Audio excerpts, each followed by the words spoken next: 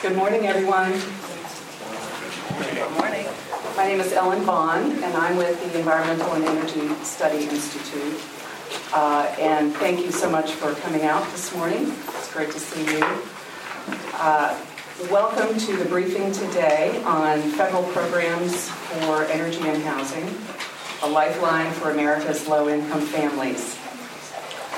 I want to thank the Energy Efficiency for All Coalition and NRDC in particular for partnering with us on this important briefing. And our first speaker is going to tell you a bit more about Energy Efficiency for All. I'll just briefly tell you a little bit about EESI, which you can see up there. We're a not-for-profit, independent, 501c3, small organization that does events like this. We're trying to be a good resource for Congress, and that was really our roots, starting as a congressional caucus back in the 80s. But we're totally independent and still trying to provide good fact-based information on sustainable energy and related issues. Today we're discussing energy and housing. And those are big topics individually and complex together, but they are very much intertwined. We have an expert panel who's going to sort of sort out some of these issues. For example, we're seeing from the Energy Information Administration that we're paying as a whole, on average, less of the GDP, of our GDP on energy. And yet, there are many people who are energy burdened. And you're gonna hear what that is. So there are some disconnects. And literally, again, the EIA in their residential energy consumption survey has found that nearly a third of U.S. households reported facing a challenge in paying energy bills or sustaining adequate heating and cooling in the year 2015. So it's having to make choices about necessities. About 1 in 5 households reported reducing or foregoing basic necessities like food and medicine in order to pay an energy bill. So again, I am delighted to have this panel of experts today to sort out some of these issues.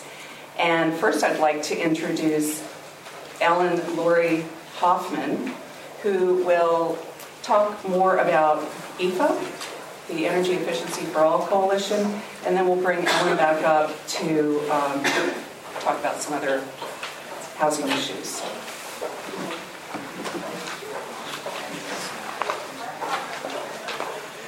There's still some seating up front. Lots of seats. Don't be shy. We won't bite. Thank you, Ellen. It's always nice to be with another Ellen. And I wanted to thank ESI for this opportunity. We're really thrilled to be with you here today. And there's a lot to talk about. I'm going to be brief, and then I'm going to come back and talk about federal affordable housing programs. But I wanted to just introduce EFA. So EFA is Energy Efficiency for All. It is a national coalition. You can see the 4 lead national organizations on the bottom of this slide, as well as our funder, the JPB Foundation, the Energy Foundation, the National Housing Trust, the Natural Resources Defense Council, and Elevate Energy came together 5 years ago to start EFA, and we now have a coalition of 13 state-based coalitions which work together to make multifamily affordable housing healthy and affordable through energy efficiency. Our coalitions provide, as you can see, technical expertise, hands-on technical expertise and coordination. We have a national network, but we work with grassroots organizations at the local level, and we work directly with state utilities that have a mandate to address energy efficiency issues to help them channel their resources to support energy efficiency in multifamily affordable housing. EFA supports affordable housing, equity issues, energy issues, resident health, resident affordability, and we make the case. I'm the federal policy director at the National Housing Trust, which is one of the 4 lead organizations. The National Housing Trust has been around for over 25 years, and we're focused on preserving affordable rental housing for low-income people. And so I'm on the Hill quite a bit talking about affordable housing, both appropriations for rental assistance, which I'm going to talk about some more, as well as the low-income housing tax credit. I've gotten involved in EFA as we have encouraged our state coalitions to, in addition to work at the state level, to advocate and educate their members of Congress about the importance of federal affordable housing and energy assistance programs. So that's my role. We just did a big survey nationally about Americans' perceptions of energy assistance, energy burden. The survey's not quite ready to be released yet. Stay tuned. We're going to be doing a big release of our survey results in a couple of weeks in mid-August. And my colleagues here are going to talk more about the fact that low-income renters are currently underserved by energy efficiency programs significantly. And I just want to quickly, as I'm introducing EFA, just pull out 2 of the survey findings that you'll be hearing more about in a couple weeks. Half of the people that responded to our survey that have incomes below $40,000 a year report that in order to pay their utility bills, they have to make sacrifices. For example, paying for medicine, paying for food, paying for housing. They're really challenged to meet the cost of their utility bills.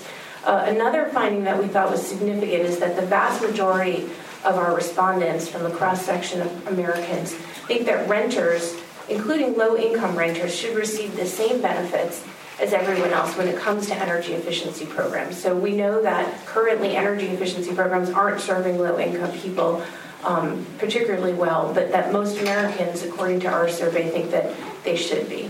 And stay tuned. We will be following up with all of you with our full survey results in a couple weeks. I'm going to step down and turn it over to my colleagues who can tell you more about the energy burden on low-income Americans, and I'll be back to tell you more about affordable housing programs.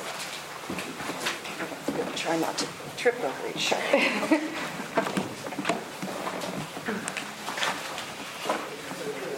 Thank you, Ellen. So our next speaker, as we talk about some of these programs that Ellen mentioned, will also talk about a study that has just come out, and one that's come out before that really shows some of the data behind this. And I wanted to mention that the good news in all this is that there are solutions, and you'll hear more about the federal programs and energy services that Ellen alluded to. So I am delighted to introduce now Ariel Drehobl, who is with the American Council for an Energy Efficient Economy, or ACEEE as it's fondly known. Ariel conducts research and analysis on local level energy efficiency policies and initiatives with a focus on energy affordability and low-income communities. She joined ACEEE in 2015. And before that, she worked for OPower on energy efficiency research, has interned for the U.S. Climate Action Network, the National Park Service, and the U.S. Forest Service. So, Ariel, welcome. Thank you. Thank you. Good morning, everyone. Good morning. All right, so I'm going to start off by providing you all with a high-level overview of some of the national trends in terms of energy affordability, as well as provide a few national policy considerations that can help expand low-income energy efficiency programs across the country. So a little bit more about ACEEE. We are a nonprofit research organization located in Washington, D.C., and we conduct research on energy efficiency across all sectors of the economy, as well as policy research as well. So to start, what is an energy burden? Energy burdens are the percentage of a household's annual income that they spend on energy each year. And for example, if a household spent $200 a month on their utility bills and had an annual income of $60,000 a year, this would equate to a 4% energy burden. So this is a way of measuring what the impact of those energy bills are on a household. So through our research at ACEEE, we found that the median energy burdens vary in different areas of the country. We found that the average nationally is 3.3%, and that this burden is higher in rural areas with an average of 4.4%, and a little lower in metro areas with an average of 3.1%. But this value varies greatly depending on a lot of other demographic factors, such as income and race, which I'll talk a bit more about. In terms of driver of energy burden, there are 4 main categories of factors that drive an energy burden to be higher or lower. These include physical factors, such as the structure of someone's home, so how well the building envelope is sealed, the efficiency of the appliances inside the home. Also factors such as weather. If it's a hotter year, you might have a higher energy burden that year because you have higher bills. There's also economic factors such as sudden or chronic low income, or the ability to afford financing options in order to finance energy efficiency upgrades in a home.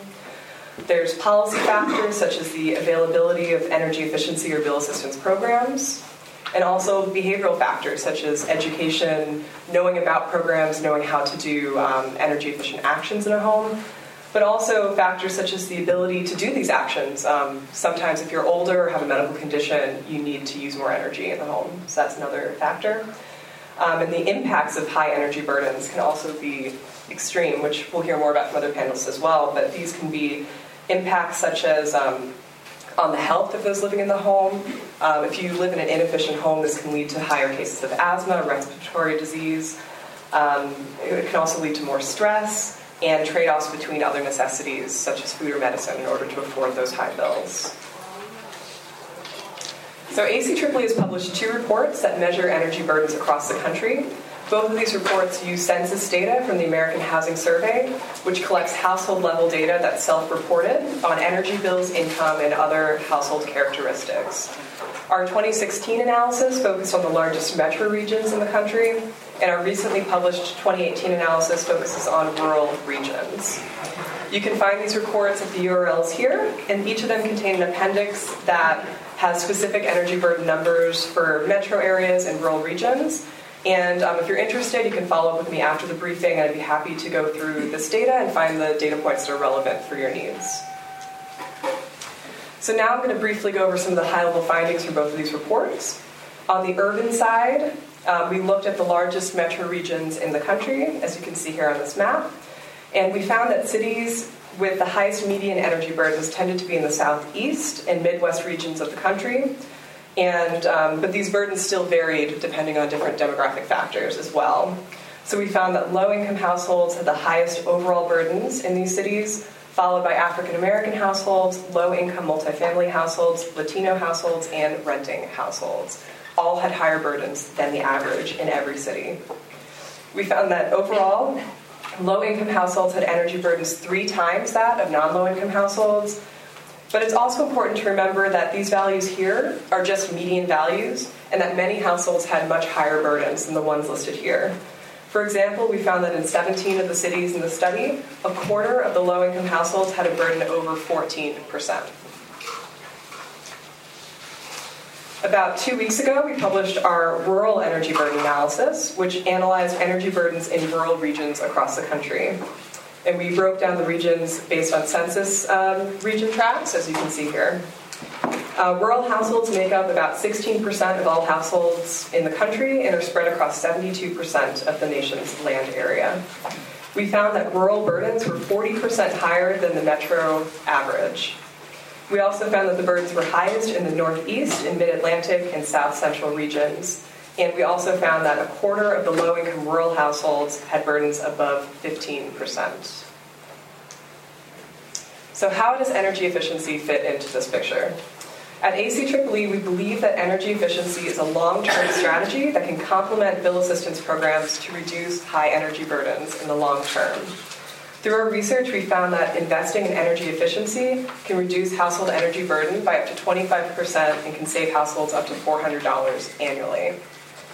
In addition, energy efficiency provides a variety of additional benefits to households beyond just energy savings, such as improved health and well-being, reduced stress, improved property values, local job creation, and many other benefits as well. I also want to note an important finding that we found through both of these studies is that we did not find a correlation between energy prices and energy burdens, which means that lower energy prices do not necessarily equate to affordable bills. And this is because there can be a lot of other factors at play. If you're living in an inefficient home, even if those rates are low, you're still having to buy a lot of energy in order to maintain proper heating or cooling, and this can still lead to a high bill. So just because rates are low doesn't mean that people are going to be able to have affordable energy. There's a lot of other things, which we'll hear more about as well, that are needed. So here, finally, I have a few high-level policy recommendations that can be considered to help improve and expand low-income utility programs and achieve more affordable energy across the country. So the first recommendation is to expand federal weatherization assistance through the Federal Weatherization Assistance Program or other federal programs that provide weatherization services. Currently, there's many more households that are in need of weatherization than are able to be served through current program dollars, and more funding is needed to meet that demand. Secondly, states can set low-income spending and saving targets for their energy efficiency programs. This requires that the regulated utilities in the state spend a certain portion of their energy efficiency portfolio dollars or achieve a certain level of savings from their low-income programs. Currently, 20 states have either a low-income spending or savings target in place. Third, states can also aim to expand their energy efficiency programs for low-income households through utility or other weatherization providers. This can involve creating new programs or improving the reach of current programs. ACEEE has many resources on best practices for low-income program design and delivery, and we also work a lot with different utilities to help improve those programs and expand them. Fourth, we recommend supporting financing options for multifamily building owners and also rural households in the country. Due to the split incentives between building owners and tenants, which I think we'll hear more about as well, often financing is needed in order to encourage building owners to make their multifamily buildings more efficient. And if you're able to line up program participation in an efficiency program with when a building is undergoing renovation or refinancing, this can increase the likelihood of the building participating in the program. In addition, many rural households do not have access to energy efficiency programs. And in these cases, having financing that has strong consumer protections in place can allow for some rural households to access energy efficiency and achieve more affordable energy bills. And lastly, we recommend that it's important for program managers to collect and track demographic data on who's participating in their programs in order to measure who their programs are reaching and ensure that all customers are being equitably served through the energy efficiency programs and bill assistance programs that are being offered. And with that, I'll turn it back to Ellen.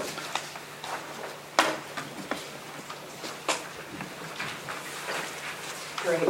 Thanks, Ariel.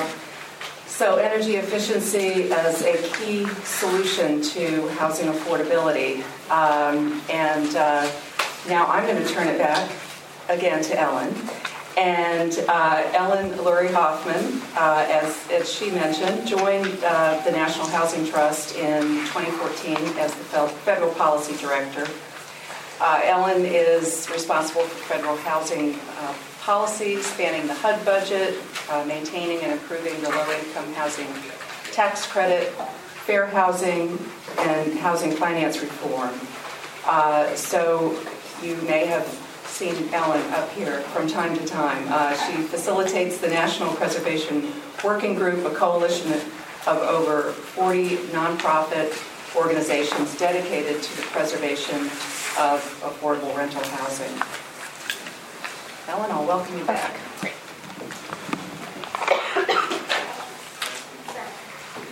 Thank you again, Ellen.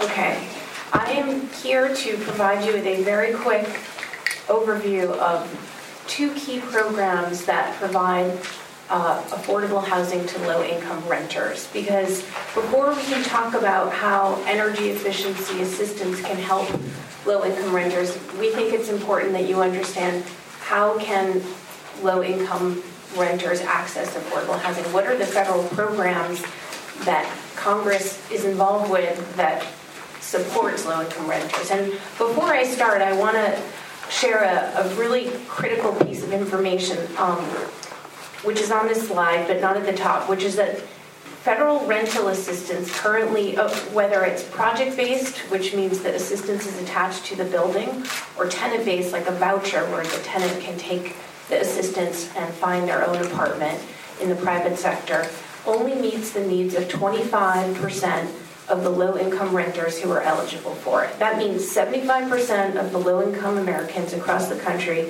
whose incomes qualify them, which means they are, well below average, do not have any rental assistance. And those folks are paying, recent data has shown in many cases more than 50% of their incomes for rent.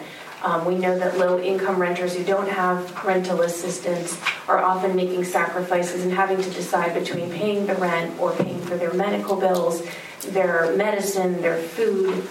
Many times they have to double up or live in substandard housing, and obviously there's a huge problem with homelessness. So I just want to set that as the context for talking about the two programs that I'm going to talk about. First is project-based rental assistance. This is a HUD-administered program. It receives federal appropriations every year. Right now, the Senate is debating, you probably know, a minibus that includes 4 spending bills, including the transportation HUD bill. This is how project-based rental assistance gets funded every year. PBRA is a public-private partnership, and it provides affordable housing for over 1.2 million low and very low income households. The average household income is $12,000 a year. So these are very, very low income folks. The majority of residents that get assistance from project-based rental assistance are either elderly, have someone in the household that's either elderly or disabled. And the rest are families or individuals. HUD administers project-based rental assistance, but again, the assistance goes to private owners of buildings that have signed a contract with HUD and have agreed to make the units in those buildings affordable to low-income people. So according to the way the program works, qualified residents with low incomes pay no more than 30% of their income for rent, and the federal government makes up the difference in payments to the private landlords so that they have the correct amount of operating income to keep the buildings in good physical and financial condition. So that's basically the gist of it. We work every year to make sure that appropriators understand the amount of funding that is needed for project-based rental assistance contracts to be renewed for a full year. It's critically important because if there's any shortfalls, then ultimately, low-income people could lose their housing. There's FHA insurance on the majority of this housing, so not fully funding PBRA could trigger defaults, which is very obviously risky for FHA. And in order to keep the private sector that has agreed to participate in this partnership invested in these properties, full funding is critically important. Also, there's usually complex financing that keeps these properties in good condition. It's important for Congress to continue to renew these appropriations at full funding in order to make sure that private investment continues, because otherwise it can create an uncertainty. We're pleased we're not really here to talk about spending bills, but I will say that both the House and the Senate bill that have gone through committee level so far do provide full funding for project-based rental assistance. All right, I'm going to quickly switch to a completely different program, but that also serves low-income renters, and that is low-income housing tax credits. The low-income housing tax credit is an invaluable tool for building and preserving affordable housing. In fact, you pretty much can't build or preserve affordable housing without the low-income housing tax credit right now. Since 1986, when the program was created, the credit has financed more than 2.8 million affordable apartments across the country at a rate of nearly 100,000 per year. The properties serve more than 6.7 million low-income families, seniors, people with disabilities, etc. Again, low-income residents pay no more than 30% of their income for rent. But it's again, as opposed to rental assistance, the credit is used to either build new buildings or to preserve them, which is what the National Housing Trust and other nonprofit developers do, which is when a building serves low-income people, but it needs to have a recapitalization, and oftentimes it needs to be renovated. There will be an investment, and low-income housing tax credits are critical to come in, invest in the properties, ensure their long-term affordability moving forward. And at that juncture in time, we do energy efficiency improvements in conjunction with the low-income housing tax credit. So that's important to understand. States administer the credit. Each state gets a per capita allocation of tax credits. They have federal statutory guidelines on what the credit is to be used for, but each state also sets its own priorities on how to use the credit based on the needs of their residents in that state, the demographic challenges that they have. And we encourage every state to prioritize energy efficiency improvements when they're, as well as obviously addressing the needs of low-income residents. The National Housing Trust has a website. I'm going to do a shameless plug, prescat.org. The link to it is on this slide, which will be distributed. It is a catalog of how every state uses its low-income housing tax credit allocation. You can see its qualified allocation plan, which each state has to write, which designates its priorities and what it's telling developers in that state about how it wants to use the credit. So I would encourage anyone that's interested in learning more about how your state is using the credit to check that out, because it does vary somewhat state by state. I think I'm going to stop there. I know we have a lot more to cover, and I could talk about the low-income housing tax credit all day. So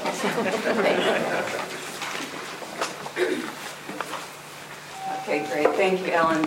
And I forgot to mention in the beginning, as you've probably figured out by now, we will hold questions until the end. We like to have a half an hour for Q&A with your questions. So keep those in mind. So I am very happy to introduce our next speaker, Carmen Bingham. And Carmen is the project coordinator on affordable clean energy for the Virginia Poverty Law Center. She worked in state government and advocacy for much of her career before coming to VPLC. And she was the chief of staff for the minority leader in the House of Delegates, an aide to another House of Delegates member, a coordinator with the League of Conservation Voters, and staff at the Virginia Department of Behavioral Health and Developmental Services. So welcome, Carmen.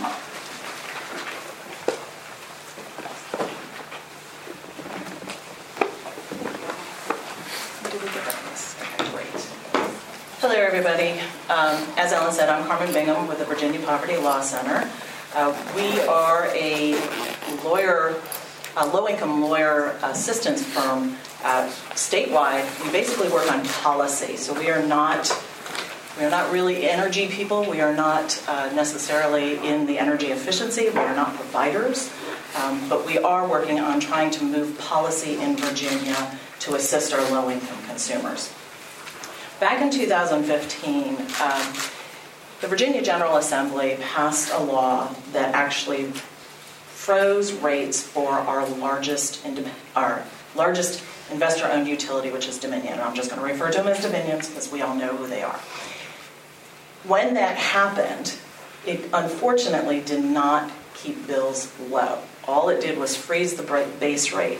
And at that time, we were working at VPLC on predatory lending, and we were finding that through our hotline calls that more and more of the people who were actually getting predatory loans, payday loans, cash advances, were actually getting those loans in order to pay their utility bills.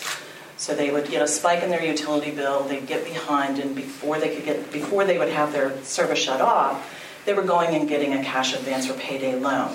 Well, once they did that, because of their income levels, they began the continual downward spiral, deeper and deeper into debt to the payday lenders.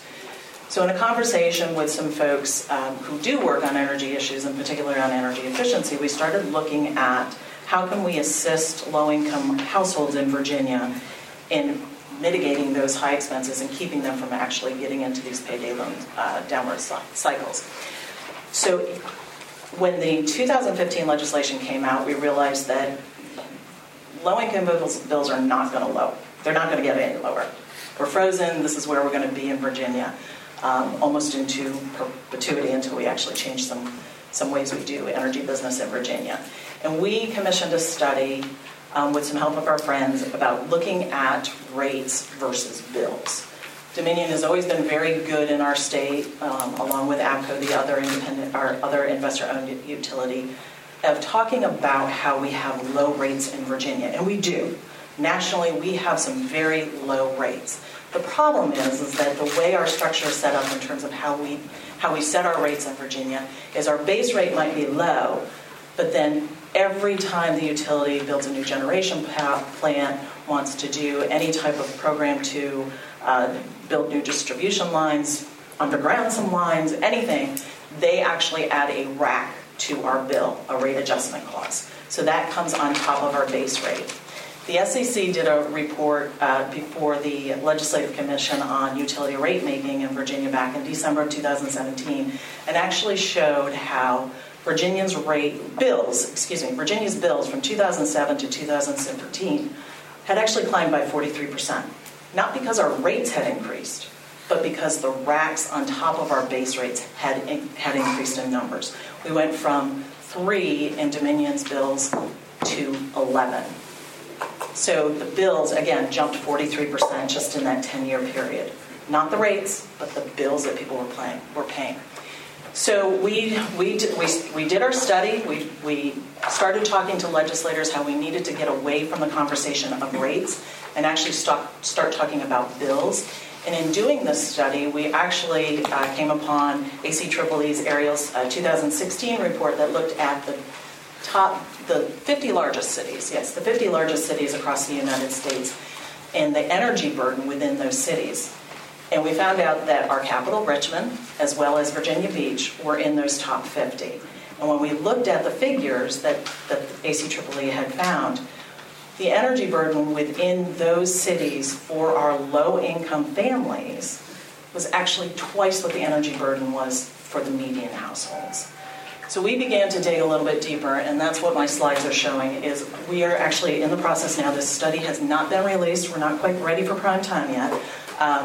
But this map actually shows you what the energy burden looks like across the state of Virginia, across the Commonwealth. The red signifies a higher than state average, which is actually higher than the national average burden on people in those zip codes. This is by zip code, not by locality, unfortunately. We're still working on that. The green is showing a lower energy burden. As you can see, the redder the locality is, the higher the energy burden.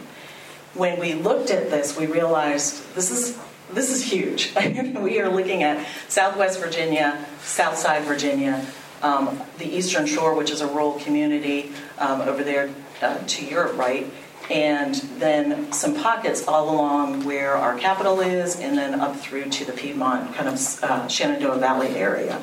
Now, when we looked at this and weighted it by population, because as you can see up in Northern Virginia, it's pretty green. But when you look at it and weight it by population as to what the populations are, and again, this is by zip code. So as you're looking at this, these don't line up to, anybody who knows Virginia's map, this does not line up to the locality in terms of the counties and cities. But the energy burden in Northern Virginia is right at average, if not a little bit lower, or a little bit higher, for the population, when you weight that for population. So that means that even in these areas where we had the lower energy burden, there are still great pockets of low-income families that need to be served within those localities. And just as an example, I pulled out, this is Arlington and Alexandria, and you can see where on the left map there, the close-up there, The high energy burden locality is in Arlington. And when you weight it for population, it actually goes a little green, but that just means that all of the people who are already have a high energy burden, all of them have a high energy burden within that zip code. So that is one of the poorest neighborhoods in Arlington in terms of median income for this area. And that is telling. That is telling because as we look at the service territories in Virginia, and that's another piece that we're adding to this survey, when you look at these territories, this is actually served by Dominion. So these are localities that are served by Dominion Utility for their electricity. There are plenty of places where our utilities could actually do more for their customers, their low-income customers. Virginia is served, as I said, by 2 investor-owned utilities. Dominion has got the largest footprint with almost 3 million customers. APCO serves that southwest region. And then the rest of the area, a large portion of the South Central, is actually served by cooperatives. And at this time, the state of Virginia does not actually have any energy efficiency standard. We don't have a renewable portfolio standard. And so it is incumbent upon our utilities to actually develop and implement energy efficiency programs to help their low-income people. Right now, Dominion is actually operating as forced by the legislation. There was a compromise that they agreed to in 2015, and then again in legislation they just passed in 2018. And yes, I did say Dominion passed the legislation. And I say that both as a former legislative aide and as an advocate. Part of the compromise on both of those pieces of legislation was that they were to revamp what they call their energy share program. Originally prior to 2015, it was strictly a bill assistance program. In 2015, with that legislation, SB 1349, it actually became a energy assistance, bill assistance program, as well as our weatherization program. So we do have weatherization programs that do come down from the federal government through our state. We do not, as a state, add any funding to that. We have weatherization providers. We are just the pass-through funnel conduit for those monies. And since 2015, we have found and worked hard to push the utilities to actually work with our weatherization providers across the Commonwealth. They're already in place and already using LAHEAP and WEP money in order to provide energy efficiency programs and weatherization to our low-income constituents.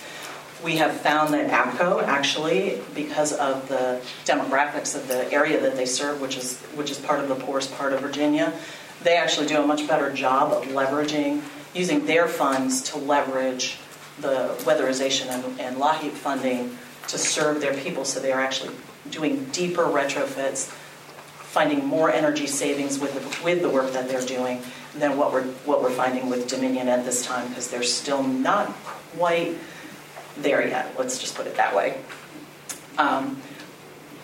The other issue is that we do have a lot of service territory that is covered by cooperatives. Electric cooperatives, member-owned institutions.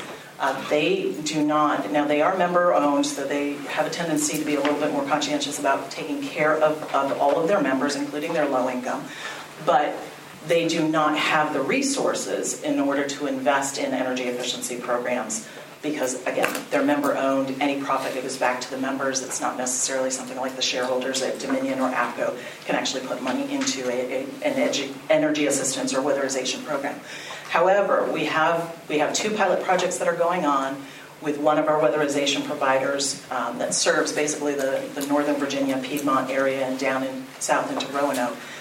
They're working with those weatherization providers to actually develop a pilot program to serve their low-income customers, and hopefully we'll get some good data from them in terms of how these programs can actually work and be able to replicate that through the rest of our co-ops. There are a number of factors that go into why low-income households have energy burdens. We are currently, at VPLC, working on a campaign to reduce evictions. I'm not sure if many of you are probably familiar with Matthew Desmond's book that came out in 2016 that looked at the eviction problem across the country. And there was a New York Times article out just last year about how the city of Richmond, Virginia, is the #1 city for evictions. And so our housing attorney actually started to dive a little deeper with VCU's Center for Urban and Planning, that wanted to look at why Virginia has such a high eviction status, because not only was Richmond listed as #1 on the list, but then we had 3 other cities, major cities, that were listed in the top 10. And so we wanted to look at what the causes of eviction were, and how can we as an organization, and as well as working with our partner organizations, work to reduce and if not reverse that tide of eviction rates. And one of the things that we are finding is in collecting the data, and again, these studies are not yet out yet. We're hoping by the end of August we're going to have everything together. That housing stock is very important. What type of house the people are living in, whether they own it or rent it, how long they've been in that house, how long of a renter have they been within that house, how long has that particular landowner owned that particular house, how many times has it changed hands in terms of generations. It makes a difference. And so that's the data that we're trying to pull together now to see how we can actually address the housing stock issue as it comes to evictions, as well as energy, looking at energy efficiency and how we can actually get into those homes and start working on them. The other piece that we look at too is also the economic demographics of that particular region. Again, like I said, there was 4 cities in the top 10 listed in Matthew Desmond's eviction lab for eviction rates across the country, and most of them were all located either in Tidewater. Like I said, we had Richmond in the Tidewater area, which is our Virginia Beach, Norfolk, Portsmouth, Chesapeake, Hampton Roads, and Newport News. And as you may know, it's a huge naval base there, so there's a lot of renter turnover, as well as a lot of low income, both military and non-military personnel. So we're trying to find where the correlations exist, why they exist. I guess it's my timer. And pull that all together. So I know that there'll be a lot of questions when we get ready to release the study, but at this time, this is what we're looking at, and the trends, what we believed, are coming true through the data that we're actually seeing. So that's how we're doing in Virginia, and how we're still going to have to work hard on trying to address this issue at both a policy level as well as with our investor-owned utilities. So thank you. Thank you. Carmen, thank you very much. I live in Virginia, so there are certainly some things I learned, some disheartening things. So to bring this, we've heard some of the bigger policy issues, and then some of these issues at the state level, working with utilities. And we're now going to take a look at some of the projects that people put together, and some of the work that folks are doing on the ground, so to speak. And very happy to introduce our next speaker, Sarah Rowledge. And Sarah is with Action Housing. She's the energy and construction manager. So she's working on the real estate development team, as well as managing all energy usage data and retrofits for Action Housing's portfolio. So I imagine she will talk about using some of these programs and tools that you've heard about. Oh, we're doing Dave. Okay. So Dave. Okay, so we'll hold that thought for Sarah. Sorry. That's right. Okay, so Dave Reinbold is, I wasn't getting, some people were giving me cues and I was picking up on it. Dave Reinbold is currently working with clients on weatherization and bill payment assistance programs, and also consumer protection issues. Prior to rejoining Ohio Partners for Affordable Energy, he was the manager of DOE's Weatherization Assistance Program. So he knows this program well. He's been involved in the authorization, funding, and management of social service and clean energy programs for over 35 years. Dave, welcome. Thank you, Ellen. Oh, good morning, everybody. Good morning. There you go. I figured after 45 minutes we might as well get you a little engaged here. Weatherization programs, past, present, and future. A little bit over the top title, but you know, the cat there blowing insulation in his Tyvek kind of says what we do. What I want to talk about today is the infrastructure that has been created over years to deliver energy efficiency. And while I am a recovering lawyer, I have donned Tyvek and been in attics in the middle of the summer, and I've rolled underneath mobile homes in the middle of the winter. And so this job is not for the faint of heart if you're in the field. Little quick history of low-income weatherization. From 72 to 75, the Community Service Administration, which funded community action agencies, one of the last vestiges of the war on poverty, started caulking and putting plastic sheets over people's windows to stop drafts up in Maine. And that was really the genesis of this program. At the same time, on an academic level, people started to study building science and how buildings actually operate and how the characteristics of the buildings interact. So that ultimately that science came together with the infrastructure that we built.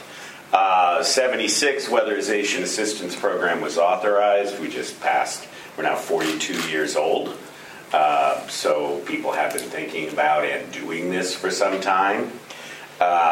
In 92, we really culminated the building science components of it and turned the program into a whole house program that really used diagnostics to look at air infiltration levels, to look at insulation levels. We started to use infrared cameras to look at cavities in the house and see where there was insulation.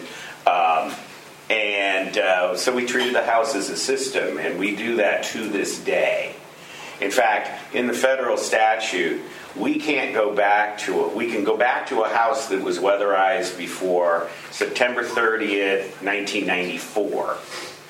And then the next day, October 1, apparently we were all building science-based, so there's no reason to go back now. And then finally in 2012, as a result of ARRA, and ARRA, the American Reinvestment Recovery Act, which people don't talk about much anymore, but it gave the program $5 billion to spend in 2 years. It actually took 4. But one of the things that it exposed was that we had some weaknesses in the system, and with congressional direction, we made some changes that I think have improved not just low-income weatherization, but home performance programs across the board. The program itself provides grants to states, territories, and Indian tribes. So we've got programs in every county in the United States. We weatherize houses, which I think is pretty impressive, you know, when you think about it. We've got about 8,500 full-time equivalent jobs out there. And so it's not a huge employer, but we are pretty efficient. We've weatherized, and then those employees work for 720 local nonprofits. So that's how we cover everything. And those nonprofits are real familiar. They're a part of their communities. Often community action agencies, so they're running Head Start, they're running summer feeding programs, they're running food pantries, they're doing housing, medical clinics, dental clinics, just whatever their local area needs. And so they really understand the local population. We've weatherized over 7 million homes since the program started, which is pretty impressive. Now, some of those that are pre-94 didn't get the quality that we're able to provide clients now. Now we save somewhere between 23 and 31% of the primary energy used to heat and cool a home. And we did 1 million homes during ARA. We were supposed to do about 800,000, and we did over 1 million. Took us a little longer than we planned, but we did get them all done. In Ohio, we did 41,000 homes in 27 months. We hired and trained 1,100 people that we ultimately had to lay off. At least they had a job for 2 years, and that's another thing that we try to do. WAP funding, WAP serves clients with incomes under 200% of the federal poverty line. So that means about 20% of utility clients are eligible for low-income programs on average. Though I've worked with utilities such as American Electric Power in Ohio, where 42% of their clients are eligible for their low-income programs. By contrast, about 10% of the money in utility DSM portfolios is allocated to low income. So we're not getting served on par with the others, but part of that's because low income programs are the most expensive residential programs because we pay 100%. Whereas if you buy energy efficiency light bulbs that a utility is subsidized, you're paying part of it. And the same with product rebate programs. You're still buying the product, but you're getting a rebate.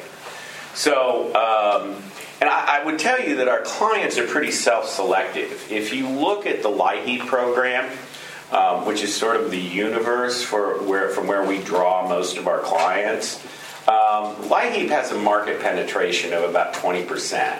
About 20% of the eligible participate in the program.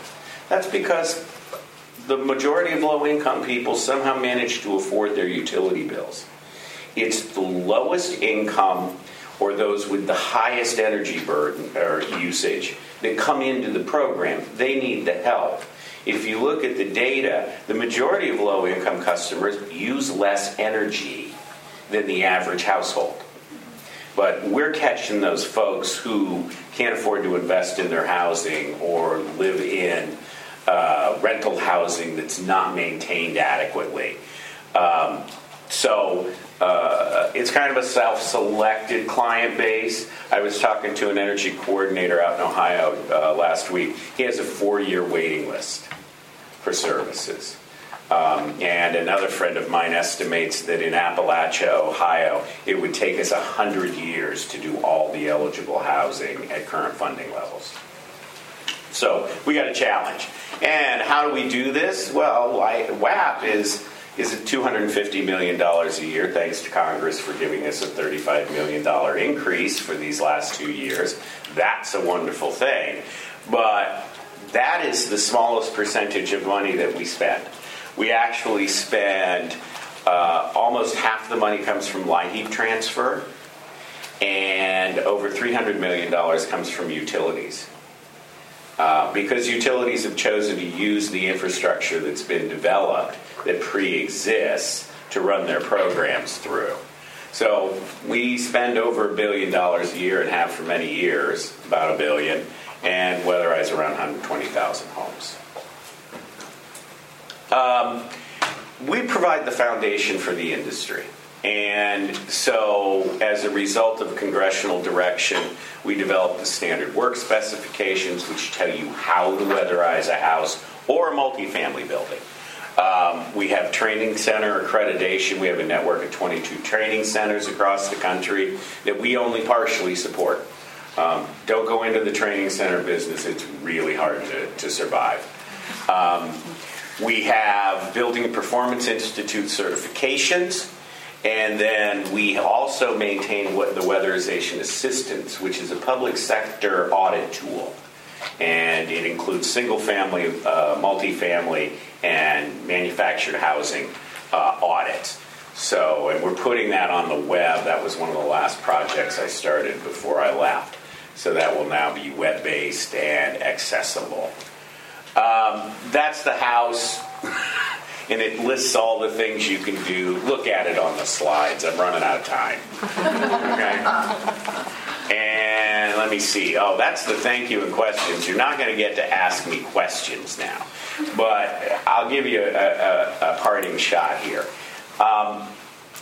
Low-income customers and the housing stock in which they reside is desperately in need of attention.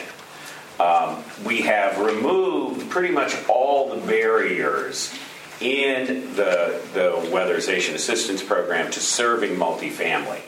We do not require in the single-family home, we do not require landlords to contribute, though we do try to talk them into putting up some money.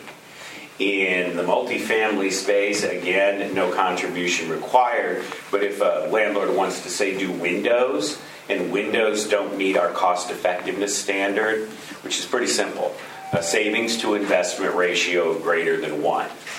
So every measure has to save enough money to pay for it over the life of the measure. That's how we judge. That's a basic cost effectiveness. So we've tried to drop the barriers to working with multifamilies, but it's still a tougher market to crack because you do need willing landlords. We've found our greatest success in working with managers. Managers like to bring us in to work on the buildings because then they can tell the owner what a wonderful thing they did to improve the building. So it's about who you touch. About 23% of the units we do are multifamily, but the vast majority are single-family homes. 13% manufactured homes, the balance single-family homes. And believe me, there is nothing like finding an old stick-built farmhouse and being able to pump the walls full of cellulose and air seal it and get like 50% savings on the utility bills. It happens. I mean, if you're averaging 30%, you got to have a couple 50s in there. So it's a very satisfying job. The people that I work with have been in this business for 20 years sometimes. I gave out about 20 certificates in Missouri last year for people who had been in the program over 30 years. So I know that's not for me. But I think this might be a really good time for me to stop so we have plenty of time for questions. So thank you very much. Great. Thank you, Dave. So that order makes sense. That we get an overview of the Weatherization Assistance Program, which is U.S. Department of Energy, which is funded in the Energy and Water Appropriations Bill. And so then Sarah Rollage will talk about local case studies and her work with Action Housing as Energy and Construction Manager. So Sarah, welcome.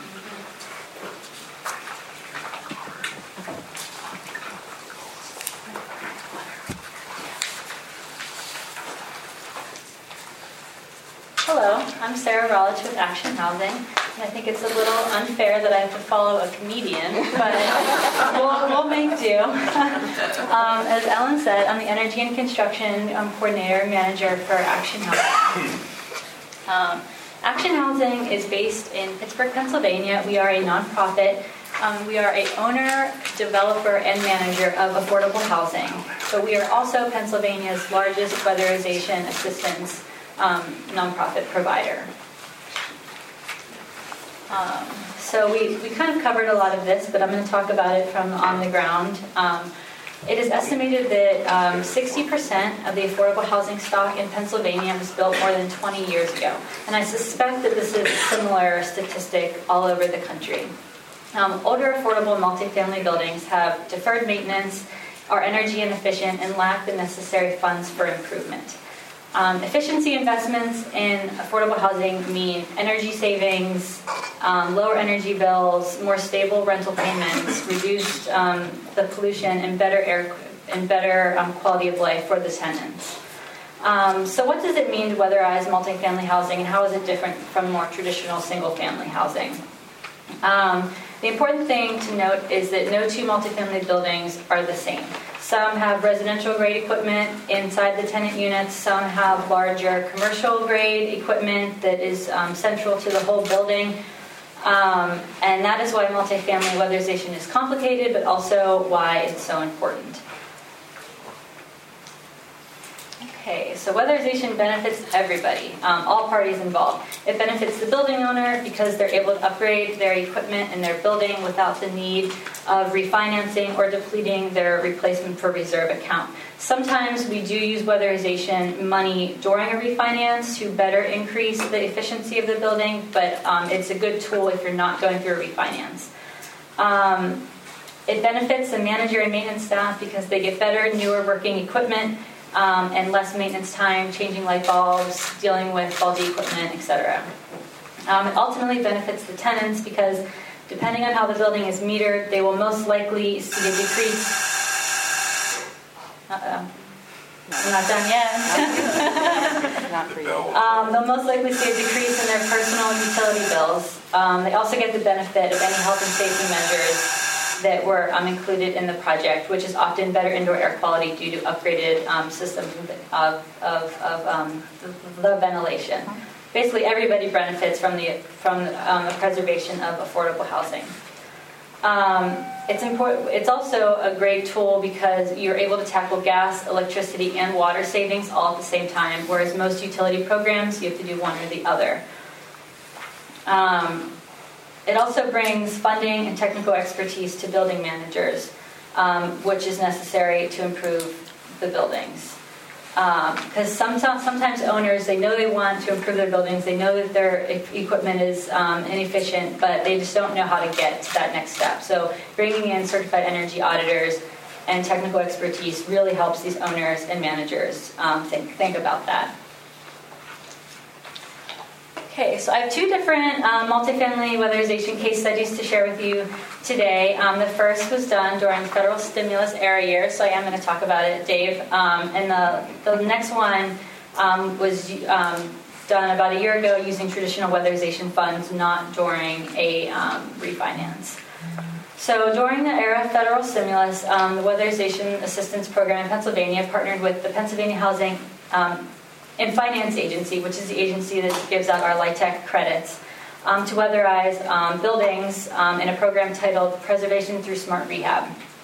Since the funding ended, there hasn't been any multifamily weatherization in Pennsylvania up until last year, so we're really trying to push for this to happen more. Wood Street Commons is located in Pittsburgh, and the original construction was from 1923, and it had been renovated in the early 1980s. It's a 16-story building right in our downtown, 10 stories of residential. It houses 258 single-room occupancy units, and the building primarily serves folks who are homeless or at risk of being homeless. It was operating in a deficit every year, and it was at risk of being closed. It was formerly owned and operated by the YMCA. The building was acquired in 2009 by Action Housing. We are the managing general partner in the new ownership entity whenever we did the refinance. The total acquisition and rehab costs were $4 million just for the residential floors, but $1.25 million came from the weatherization program. So that cost per unit for just weatherization was about was at $4,800. The rest of the financing came from the Urban Redevelopment Authority of Pittsburgh, Allegheny County, and other and foundation money was also used for gap financing. So all mechanical systems, all HVAC systems were upgraded. The exterior walls were furred out and added insulation, and all of the lighting was upgraded, in addition to all of the other renovation measures that were done. So we were required to stay on Pittsburgh's steam system, so we couldn't transfer out of that, which we think we would have seen a larger savings, but the total energy savings per year turned out to be $75,000, which really helped bring the operations back into budget. And without the WAP dollars, we would not have seen those kind of savings. So it was a very, very important project. The next one I want to talk about is Broadview Manor Apartments, which is located in Pitcairn, which is in the Mon Valley, about 25 miles east of Pittsburgh. It's a 72-unit building of seniors built in 1979.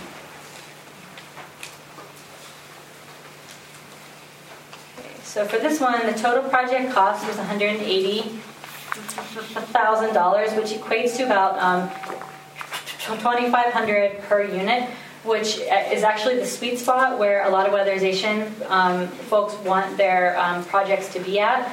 And this is an added perk for a provider, because doing multifamily projects often brings the cost per unit down, which helps their overall budget. So in this project, we cleaned and tuned the furnaces in the tenant units, and we installed 2 new high efficiency units for the community room.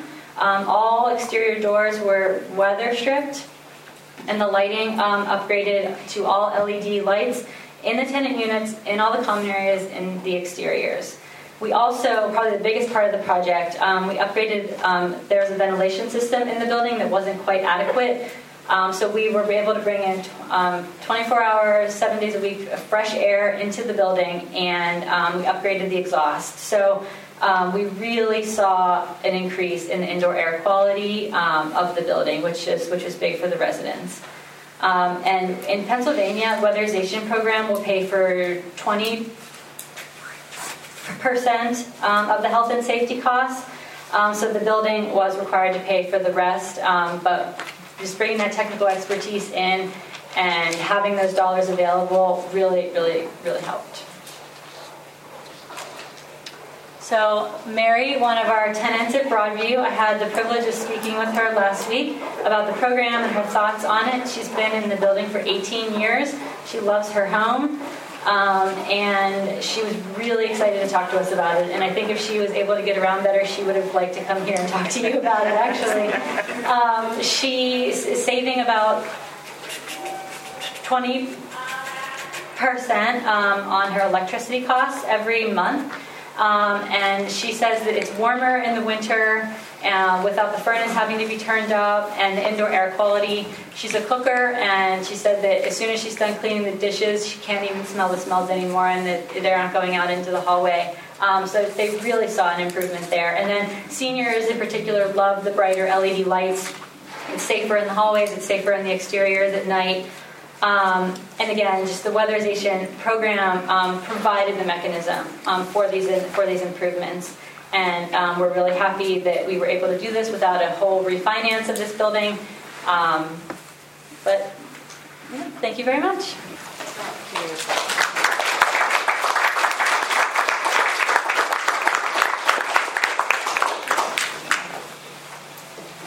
Sarah, thank you so much. It's helpful to bring it home and see how this is actually affecting people, real lives. Real housing, real indoor air quality. I also have to thank Dave for mentioning building science. I handle building policy for EESI, and so we like to bring science to the policymaking process, or building science to the policymaking process. So that's great. But Sarah, thank you. And now I'd like to open it up for your questions. We have heard a lot of information today about a lot of programs, and you might have a few questions. So please, it's your turn.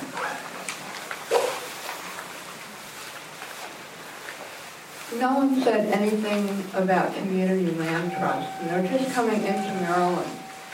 And all of the so-called affordable housing programs, especially in Montgomery County, Maryland, did not protect the existence of the programs, and at one point, within 3 years, they could return to the marketplace. It would be lost. Tax dollars would be lost, and more tax dollars would be used to try to replace them. We brought 2 community land trusts into the state. Unfortunately, they have not incorporated energy efficiency or renewable energy. So I'm curious as to how that might be pursued. But how do you preserve the existence of affordable housing as affordable?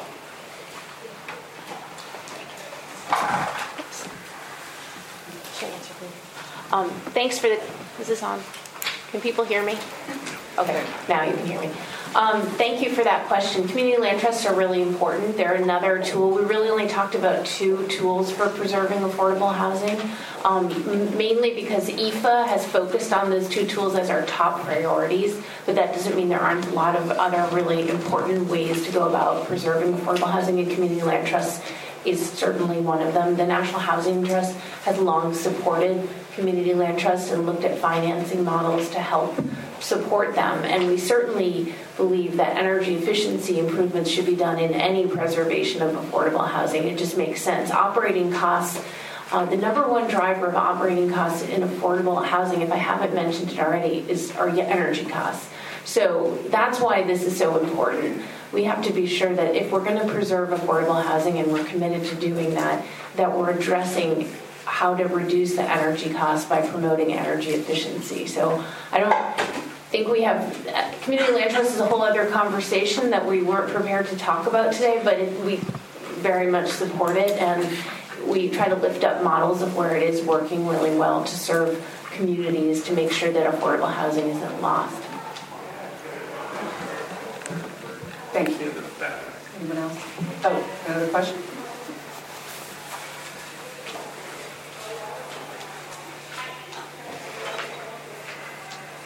Hi, thank you all for the discussion. One of the things that Mr. Reinbold brought up was that many low-income users of electricity and other utilities use those utilities less. And I think a lot of that also comes down to being worried about the affordability and making sacrifices to their quality of life. And I was wondering if any of you have done or come across health impact assessments to increasing energy efficiency and increasing access to utilities for affected groups. Well, thanks. I'm glad you found it useful. As a part of the evaluation that was done of the 2008 WAP program and the ARA program, we were able to determine that the value of the health improvements to our clients was over $14,000 per unit, which is below what we're spending per unit. By comparison, we're saving clients on average $283 a year on their bills, mostly because natural gas prices are relatively low. But the health impacts are profound. Fewer missed days of work, fewer doctor's visits. Folks are well aware that we reduce asthma triggers in the home and can significantly reduce healthcare costs associated with that. But it also affects people with breathing difficulties, COPD, emphysema, and even circulatory issues, because they're very sensitive to both indoor air quality and heating and cooling loads. So, in fact, there are a number of pilots around the country that are really looking at this. And if I had a dream, one of my dreams is that someday a doctor will be able to write a script for a client so that they can have their house weatherized. And cheaper than sending them to the emergency room 3 or 4 times a month. Thank you. Another question? Oh, sorry. Ariel's going to add to that. Yeah, I wanted to add on to that, even though low-income households tend to have lower bills, they also tend to live in smaller housing units as well. So that's one reason why those bills may be lower. And through the studies that we've done, we have found that even though that they're using less energy, they're still paying more per cost of square foot in their homes, and they have higher energy burdens. So just the fact that they're using less energy doesn't mean that they're having more affordable energy. Just wanted to note that. Thanks. Another question. Hello, my name is Steve Petro. I work for the USDA Rural Utility Service Electric Program. My question is here for the woman that at the center that was speaking about the rate adjustment burdens. I like your modeling, but I was curious, have you done any research or trying to look at the counties where you're trying to observe purchase power agreements and trying to track the generation transmission flow? Because that may actually help to isolate geographic regions where those high red, those high burdens are, where you can always get in touch with congressional representation. You'll probably be able to flesh out some more noise with that. I'm curious if you've done that. I would specifically, the majority, for those familiar with my agency, we help a lot of cooperatives and state, local, tribal government, and even private sector representation. I'll bring your response. Thank you for that question. And it is not something that we have looked at yet, but I would love to talk to you more about that, specifically as we are moving towards trying to work with our electric cooperatives in the state to see how they can actually serve their low-income members through their electric service. It is not, purchase power agreements in Virginia is something relatively new. It is not something that has been in deep practice yet. So we've only just had enacting legislation within the last few years. So it is something that we have to take a deeper look at as we move forward. So I appreciate that, and yes, definitely want to talk to you about that. Thank you. And then there was a question up here. Yes, you briefly mentioned manufactured housing in this process. That's an interesting spot. I represent Peter DeFazio in Oregon District 4, and manufactured housing is very common there. Often it's sort of a hybrid model where someone owns the land and then you rent your spot. And I suspect that they also have somewhat idiosyncratic usage of utilities compared to other structures. Could you talk a little bit about the weatherization patterns for that and other issues relating to that, and also whether that would go through the landowner or the renter who also owns their own manufactured home? Because there's two parties involved there. Thank you. I'll start. Manufactured homes are pretty unique, and trailer parks, I mean, let's call it what it is, sometimes are sub-metered. So the landlord is actually selling the electricity, comes in as a commercial customer, and then they sub-meter and sell it. If that's a scenario and the owner of the unit doesn't have a contractual privity with the utility company, you can't access any utility programs. But we do try to work. So you normally don't see the landlord involved in or the landlord who owns the park involved in these. It's really on the individual customer. We do a lot of mobile homes in Ohio. We have the same issue. It is the dominant new low-income housing. And we're starting to do a lot of heating units in them. Air source heat pump technology has really improved significantly. And so if you can replace baseboard heat with heat pumps, you can have a huge impact on somebody's bill. Not the easiest things to insulate. But one of the agencies up in Vermont invented this thing they call the taco. And it's like a roll-up thing, and you go underneath the mobile home, put up one side, and then you unroll the insulation across the bottom. So we're looking for ways to streamline and get what we can, but it's because of the nature of the structures. It's a tough one to do to get for dollar in and energy savings out. I'll just add very briefly, the National Housing Trust has this community development financial institution that's part of our organization, NHT CDF. And we do financing, typically of gap financing to support preservation of affordable housing. We have done some work also in Vermont to support, manufactured housing historically is not very energy efficient. We are supporting financing to try to preserve and create manufactured housing that in small cases, and we're interested in doing more, to make sure that it is energy efficient, because it is an important source of affordable housing. The financing model, as you described, is complicated. It's very different than rental buildings or even single-family rental homes. But we're looking at that, and we're interested in doing more, and where we can help with some gap financing, we're trying to do that. Thank you. Question over here? Hi, my name is Eric Bain. I'm with NASCAS. We represent the state directors of the Weatherization Assistance Program.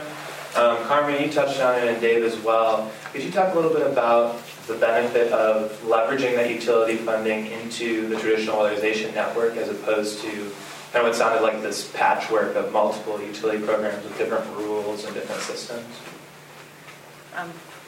Sure, I can just give you an example of some information that I received from one of our largest weatherization providers, CHP. They operate, like I said, through the Northern Virginia, Piedmont area, and then they have counties around the city of Roanoke, which is in our southwest part of the state.